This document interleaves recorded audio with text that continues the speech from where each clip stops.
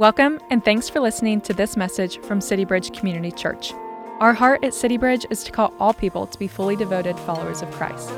To learn more about City Bridge and how you can take your next faithful step with Jesus, check us out online at citybridgechurch.org. Now, here's the message. Christians should be the most fun people to hang around with. Christians should be the most joyful people to hang around with. I mean, what better life is there to live than the one that is all out in pursuit of Jesus? And so my friend Quentin is like that. I got to remind myself of that truth even this past week as I got to hang out with 25, 30 staff members here this last week on staff retreat, and we had a blast. And we hung out with joy. We played games into the evening, and we were still on mission and having so much fun. So much so that even when we found ourselves at like an amusement park, say, think laser tag and go-karts and bumper cars, when we found ourselves there this past Wednesday, we were just on the fly making up games, and we were having a blast. At one point, we were at a rock wall where there was a kind of a climbing wall where there were 4 paths up to the top. And so I kind of pulled aside the manager and just said, hey, would it be okay if we all 4 jump on the rock wall at once and race to the top? And I kind of assumed there'd be some liability reason as to why not. And he goes, it's fine with me. And so at that moment, I started to kind of wonder how far I could take this. And so I just kind of leaned in a little bit and I just said, well, okay, if in the midst of racing, let's say there's a little arm jousting and kind of leg kicking, you okay with that? He's like, it's fine with me. So then I'm kind of, you okay if it turns into an all-out brawl up there? He's like, it's fine with me. And so we brawled on the rock wall on staff retreat, and it was awesome. We had so much fun. I think there'll be a couple of pictures, but we played ultimate frisbee and bumper cars. We caused havoc on the go-kart racetrack. We played blindfold putt-putt. We had fun, and so we should. And then, and while having all of that, we also kept reminding ourselves we're on mission too. And so we spent a lot of that time praying for one another. We prayed for the church. We prayed for you all. We confessed sin to one another, as we all should, including church staff. We confessed sin. We talked about the various trials and tribulations that we're all going through. And we sat there, and it was such a sweet moment. And it was this great reminder. The whole retreat was a great reminder of the series we've been in, is that we have a high call to follow Jesus. We reminded ourselves for 3 straight days of the high call that we are under as we serve our Lord. And we also rested in the safe place of relationships with people that we could trust, and also serving a God that doesn't give up on us and that calls us to continue to confess our sins to one another. It was a sweet week. And it was just that reminder, right? Stay on mission, have fun. And I think we're about to have another week coming up, right? Families at home. We're probably going to be, in many ways, a little more homebound than normal. And so moms and dads, take advantage. Make up games. Make memorable moments this coming week with your family. And kids, if your parents are struggling, teach them how to have fun, okay? This can be a really good, encouraging week, because I just want to remind ourselves the most fun people in the world should be Christians. So, high call, safe place. That's the series we've been in, and that's the series where we are today. And like the last few weeks, we have a lot of ground to cover, because today we're focusing on salvation and its various components: justification, sanctification, glorification. That's a lot of words right out of the gate. I get it. There's a lot of theology in today's message, but just to stop for a second and just go, this theology matters. Even as we're kind of informing our heads, I want this to be something that we begin to then translate to our hearts. Because when we get this theology right, both in understanding, and then when we get this theology right in how we live it out, we get to taste this incredible, abundant life that Christ has waiting for us.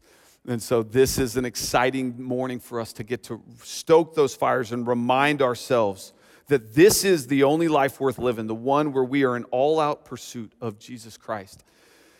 But for this life to begin, we must be saved by grace through faith in Jesus Christ. You heard Quentin talk about it already this morning. And for this life to continue, for this incredible life to continue, we have to keep walking by the Spirit. And so that's why it's worth talking about salvation and what it looks like, because salvation brings such great freedom It brings rich living, and it brings this adventurous call into our life. And because of that, all of these things that it does for us, should be of no surprise that the enemy tries to attack it and tries to minimize what salvation looks like in our life. And just in my own life, there's kind of three things that I've struggled with in my understanding of salvation. And the first, and I know it's a common one, but as I was growing up, I did have that works-based mentality that I had to earn my way into favor with God. And so that thought always came with this, is like, if I mess up, that must mean God doesn't love me. And if I do a good thing, maybe God does love me a little bit more. And so I've got to kind of keep that favor and work going, but then I mess up. And so now I've got to work harder to make up for that sin. And that's not how it works. That works-based mentality, that is a minimization of salvation, and it's a lie that the enemy has planted in what salvation looks like. The second thing that I learned, and this was one I kind of latched onto as a teenager and almost kind of hoped for, was this idea of like fire insurance, that if I kind of say this certain prayer, that then I would receive heaven one day.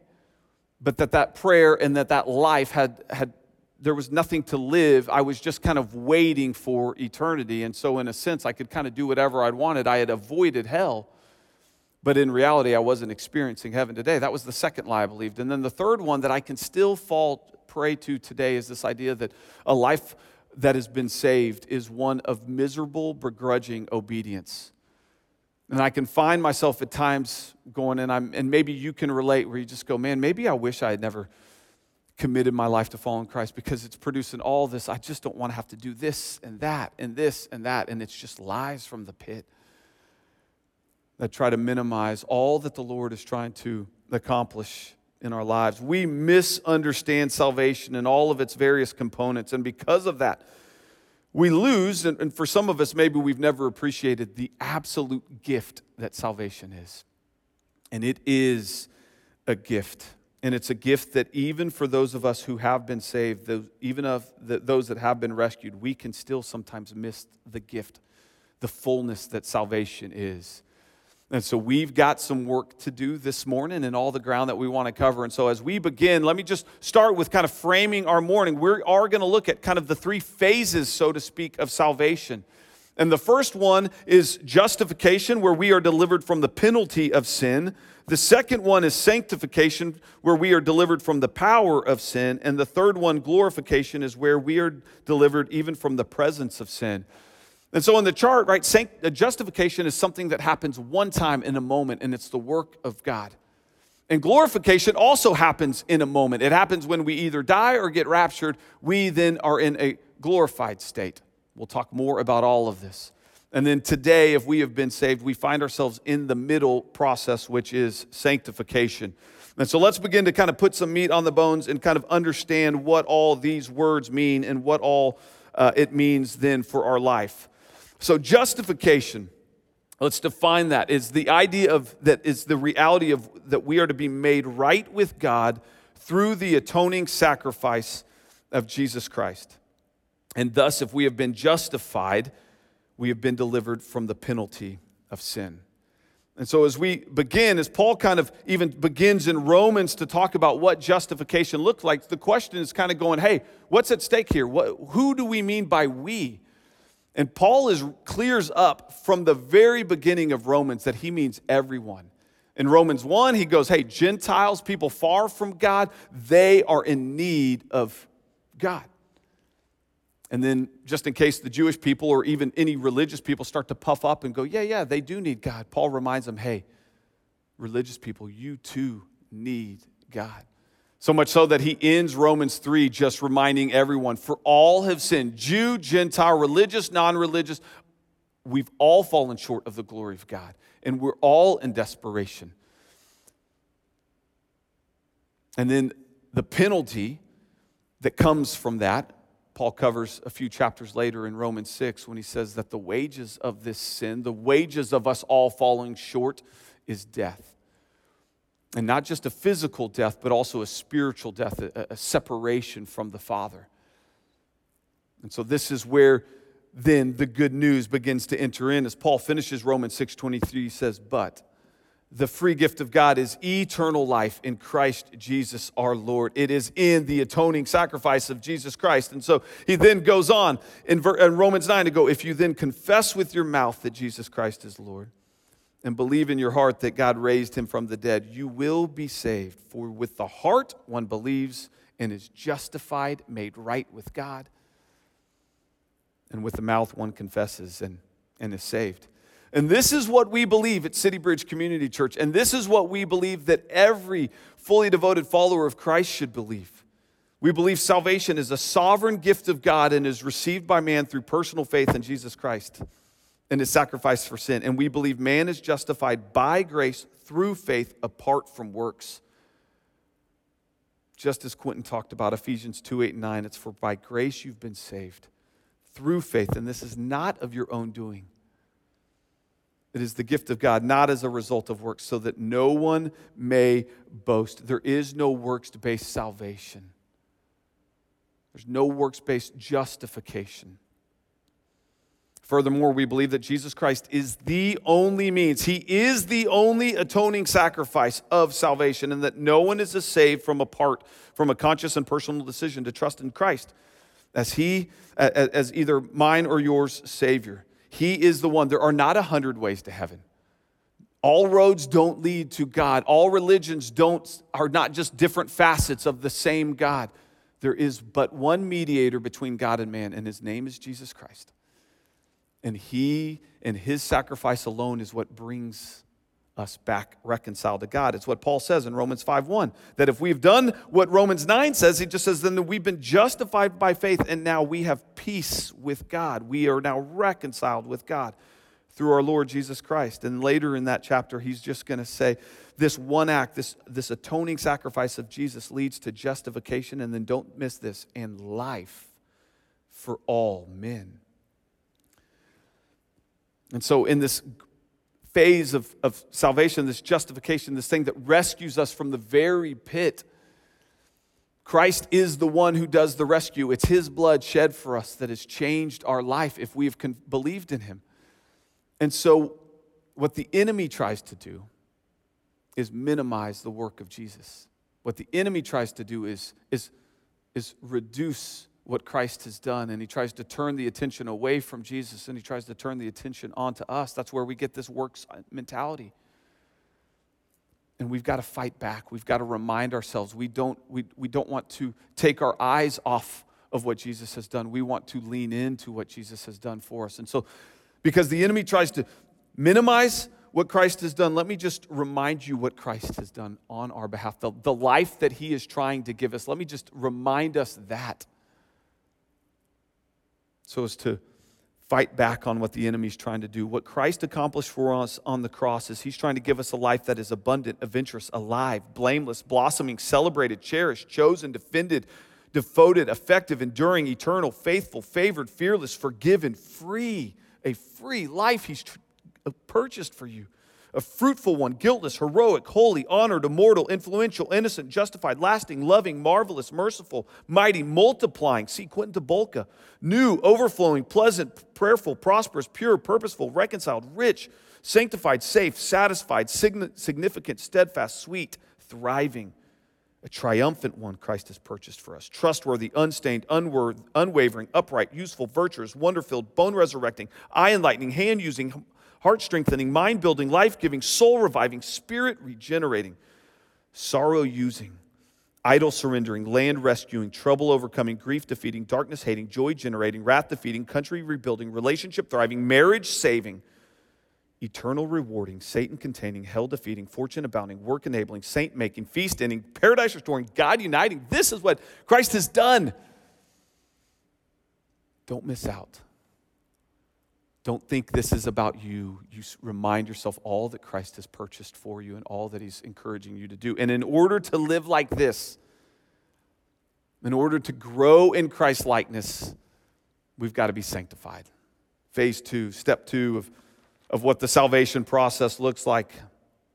And that definition for sanctification is something as simple as it's the process of becoming more like Christ with the Spirit's help, where we can be delivered and have power even over sin in our own life. And so how do we do that? There's going to be two things as we keep looking at it, into Romans 6, where we just go, we need to put sin to death and we walk in newness of life. In sanctification, this is the life. This is the Christian life. This is all that you and I deeply long for at the end of the day. I think when Ecclesiastes says God said eternity in our heart, I think one of the things that he's talking about, just that our life would matter, that we would be sanctified, that we would grow in Christ's likeness. This is the life that we long for. Many of us, we get taken off track kind of wondering, what is God's will for my life? Is it to marry this person or that person? Is it to move to this job or that job or this location? Or what? Just there's so many things that we wonder, am I about to make the wrong decision? Am I about to be outside of God's will? And Paul writes in 1 Thessalonians something real clear. In 1 Thessalonians 4:3, he just goes, you want to know the will of God? The will of God is your sanctification, that you and I would grow in likeness towards Christ, that we would be conformed into his image. That's the will of God. And wherever job, marriage you're in, whatever location you are, God wants to use all of that to grow you more like Christ.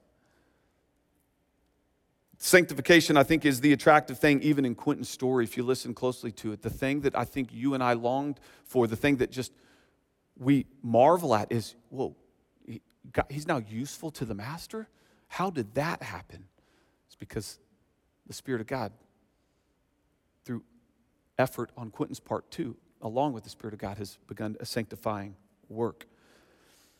And so how is the enemy going to attack this? If sanctification is being delivered from the power of sin, walking with the Spirit's help, well, it would only stand to reason that the enemy is going to try to minimize sin and what it is and our need for holiness.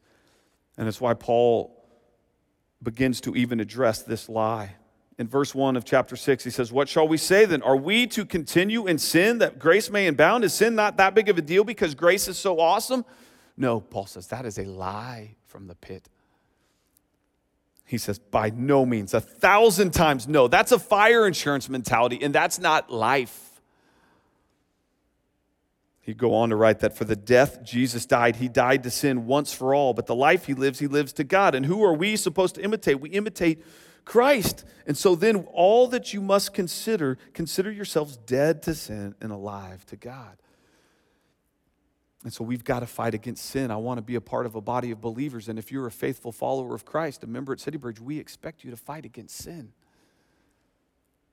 Verse 12 says, let not sin therefore reign in your mortal body and make it, and thus you obey its passions. And so here are just kind of three things I do in order to fight against sin. And a lot of times there's a pen and paper in my hand when I do a couple of these. But the first is I consider my past. If I'm going to fight against sin, I remember how sin has treated me. And I remember that it is a cruel, cruel master. Paul even writes about this later in Romans 6. He just goes, what fruit were you getting at the time from the things of which you are now ashamed? What fruit did sin ever produce in your life, right? For the end of those things is death. And I remind myself my past. I've written down, I haven't wasted my pain. I consider the end. We have a saying that we sometimes say here that sin will take you farther than you want to go, it will cost you more than you want to pay, and it will keep you longer than you want to stay. Sin's end for you is total destruction. I'm not going to read all of them. I'm not only going to start, but we'll put a slide up. But as we put the slide of words sin's trying to do, I just want you to remind, this is what sin wants to make you. It wants to make you adulterous, afflictive, agonizing, barbaric, brutal, calamitous, cancerous, contaminating, so forth and so on. And these aren't my words. This is what Scripture is telling you sin is trying to do to you. And so I consider it every time I think I begin to linger towards sin or loiter around it, I go, hold on a second. This little seed that's being planted, don't let it take root. Uproot it. Fight against it. And so really one of the only ways I then know how to really fight well against sin, at least the next step I need to take is I need to shine light on it. And I've got to confess it. And Scripture says, James 5:16, is you don't just kind of just acknowledge it in here. You confess it to another human being. And you allow those people to then pray for you, both the activity of prayer, but also the attitude of kind of coming around and helping you. And that's what I do. That's the only way I know to fight sin, is to kind of shine a light on it and let others in, and then to help me in the process. And repentant hearts are going to learn to confess even at the seed level. It's one of the things that in community groups, we all should be answering that question. How have we been feeding the flesh this past week? What are those things that we've tried to begin to linger back towards sin, or we're starting to trifle with it or nibble on something we know we shouldn't? We get that in front of our community group so that they can help us fight against sin, and we confess it even at the seed level. How do you take a thought captive? How do you uproot sin? You get light on it as quick as possible. Even this week on Monday, there was a temptation that kind of entered in 2, 3, 4, 5 seconds of just entertaining the thought, a little seed, and I didn't want to trifle with it. And even as I didn't fully shine light on that 5-second temptation, it kind of lingered around, and I just said, look, the only way I know if I'm going to fight this well is I've got to get in front of my guys. So when I got to gather with them, I just looked them in the eyes and just said, hey, there was a temptation of lust on Monday that lingered in my heart for 3, 4, 5 seconds, and thought how, man, wouldn't that be nice? And then I considered my past, I considered the end, and now I'm confessing today. Make war with sin, City Bridge. Confess, get it out. If you noticed, one of the key components of confession is community. And so if you're not walking in community, you're going to have trouble fighting against sin. If you're not even in a community group, you're going to have trouble fighting against sin. And as I've seen over and over and over again this last year, COVID has had a way of dividing up our community groups. Rob even talked about that in the second week of this series. COVID has taken us off mission, some of us. And in doing so, we haven't been gathering as we should as community groups. And I'm not necessarily talking face-to-face, but some of us have lost connection with our community group. And as we've been physically quarantining, we've been spiritually isolating. And sin that started as seeds have started to grow up into little shoots, stalks. And for some of us, it's begun to bear fruit because we haven't been doing the things that we're called to do. And so I just want to remind ourselves, guys, community groups, we've got to double down with one another as the world, right, is hurting all over the place. It's been troublesome to watch that some of our community groups have been getting more and more unhealthy. So this would be a great place for you all to double back down as community groups, going, hey, how are we going to help one another fight against sin? How are we going to kind of hold high the value of pursuing one another and doing life together? It's the only way that we're going to fight well and wage war against sin.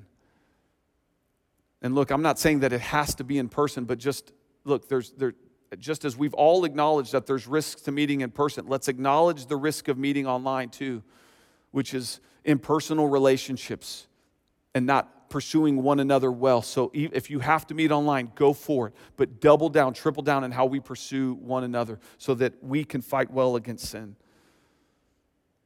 For many of us, COVID isn't the problem, but COVID has revealed some problems. And so let's get back on mission fully and live out James 5:16, because it's going to take all of us. But the Christian walk is not just one of putting sin to death. Scripture is replete over and over again. Does it say stuff like 2 Timothy 2:22, which is, yes, we flee youthful lusts, but we pursue faith, love, joy, peace, righteousness, along with those who call on the Lord with a sincere heart. There's a death to sin, yes, but there's also a walk in newness of life. Leave one thing, pursue a lot more. Galatians 5:25 says it this way: if we live by the Spirit, if we've been justified, let us keep in step with the Spirit. Let's uproot the seed of sin, but let's plant seeds of discipline, seeds of joy, seeds of pursuing the Lord. And that can look like a lot of different ways, but I really like the simplicity of what Tricia Kegler shared in her testimony 3 weeks ago. She just simply shared just little seeds she's planted as she's begun to read her Bible when she became a believer some decades ago. And in this word, you're going to read about why you don't want to trifle with sin, right? You're going to read about all the fullness of life that God intends for you. So you want to be in the book. Years ago, she found other believers to do life together. And we want this for you. You haven't yet been connected to a local church, come. Get involved, join. This is the life that you want to live with a group of other believers who are on mission. We want to invite you into it. And then she started serving. She started deploying her giftedness. She started to see how God used what she had to offer for the benefit of others. And it was all a work of the Spirit of God in and through her, but she got to be a part of it in such a great way. And it's the life you want to live, and it's the life that I've gotten to see unfold in my friend Quentin Tabolka. The stories that we bring up here on Sunday morning, the most attractive piece of the story, what makes for the awesome testimony, is the sanctification portion of the testimony. Yes, where Christ found Quentin, where Christ rescued him from him, it is a marvel in and of itself. But the reason why we are so compelled and we lean into Quentin's stories is we go, wait, the same person that Christ rescued in that way is now on mission in this way? How is that possible? And that's the sanctification. That's the outworking of the Spirit in Quentin's life, and it's a marvel. And if you're like me, I hope you heard it, right? It was a marvel that this guy that once created so much chaos in his life now runs towards chaos in other people's life. How is that possible? This guy that once narrowly avoided jail now willingly walks into prisons to share the gospel with hundreds of other inmates. And we marvel at that. It's his sanctification work in Quentin Tabolka that we marvel at. I love it. My friend who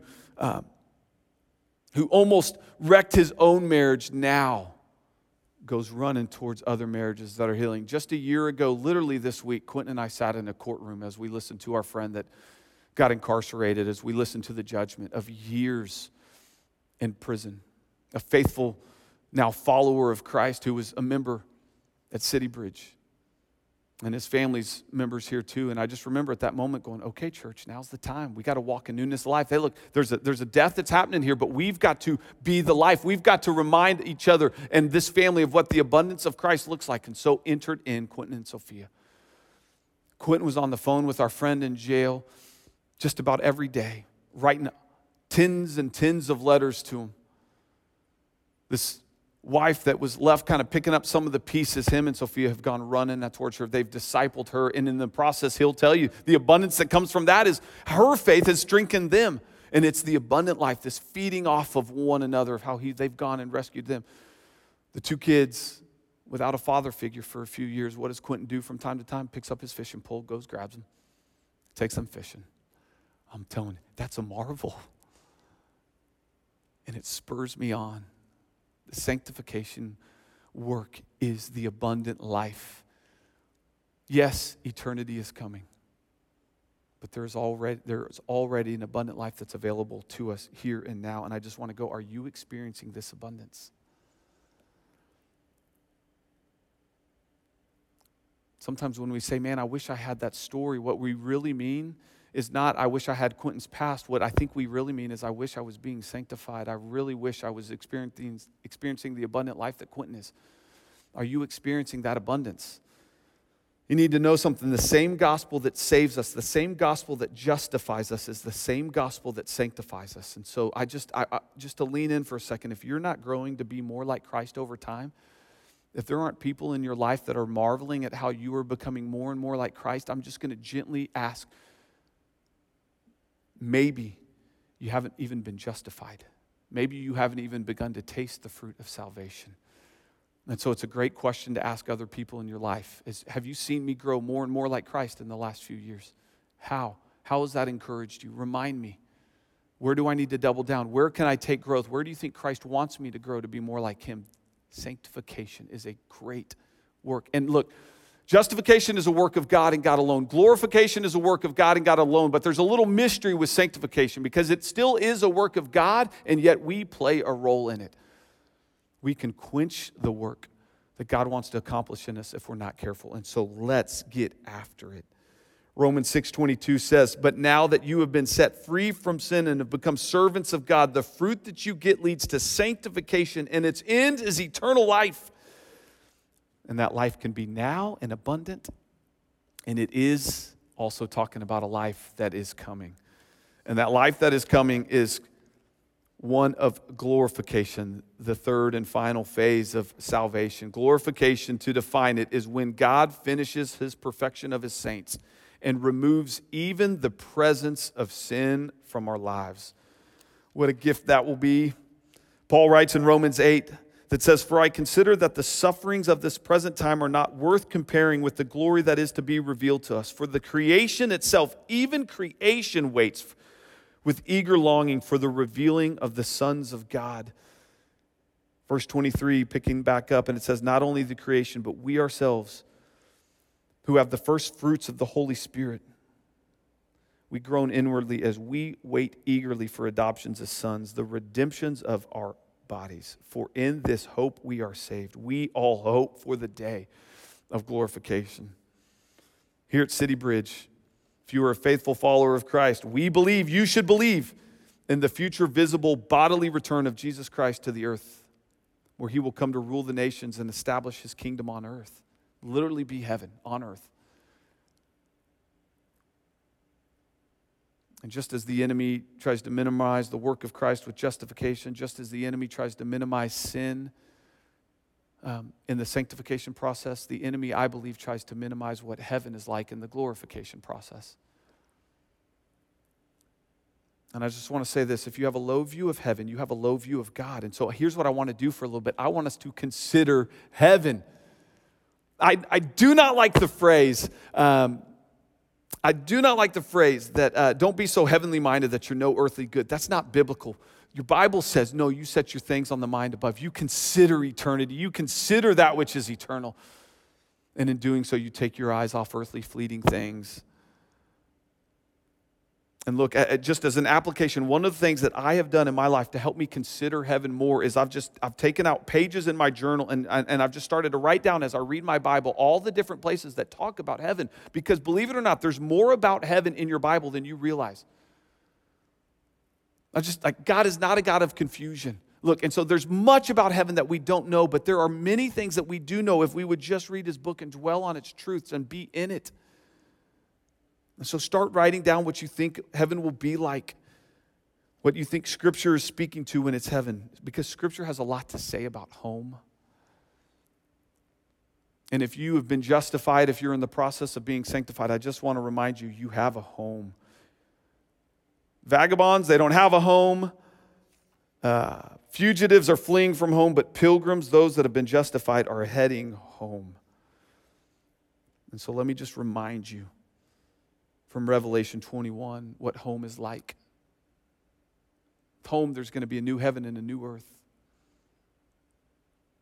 Scripture says that God's going to wipe away all tears. There's going to be no more mourning, no more disease, no more disorder, no more fear of man, no more lies in my head, no more lies in your head, no more seeds of lust. It's going to be a place where death is swallowed up forever. He's going to make everything new. Even you will be made new. Striving will cease. Rewards will be given. Prizes will be won. Words of praise will be said. Well done, good and faithful servant. Are you going to be ready for that day? That day is coming. There's going to be a feast. Christ himself is going to serve us. Can you imagine that? Christ himself is going to serve us at a feast. And he's going to make all things new. There's going to be work. New work given to us, but without the curse of toil. We're going to have newness of life in our relationships, but without all the drama. We're going to have new creativity, but not the exhaustion that sometimes comes with it. And in that glorification state, as it says in verse 6 of Revelation 21, it says, it is done. It will be finished in that moment. For I am the Alpha and the Omega, the beginning and the end. And to the thirsty I will give from the spring of water of life without payment. And the one who conquers will have this heritage. And I will be his God, and he will be my son. And we will get to be face to face in the presence of our Father without the presence of sin around us. And we will get to see how beautiful he is in that moment. And we will begin to see some of the beautiful things that he has made us into be, and some of the beautiful things that we will now get to be a part of for the rest of eternity. And I want us to be ready. Salvation is a beautiful thing. It's so much more beautiful than sometimes we realize. That which Christ has saved, he wants to sanctify, and then one day he is going to complete the work. And City Bridge, I want us to be ready for that moment. Thanks for listening. We pray this message encourages you on your journey with Jesus. If you found this message helpful, feel free to share it with others and leave us a review. To learn about City Bridge and how you can take your next faithful step with Jesus, check us out online at citybridgechurch.org. You can also follow us on social at CityBridgeCC. See you next time.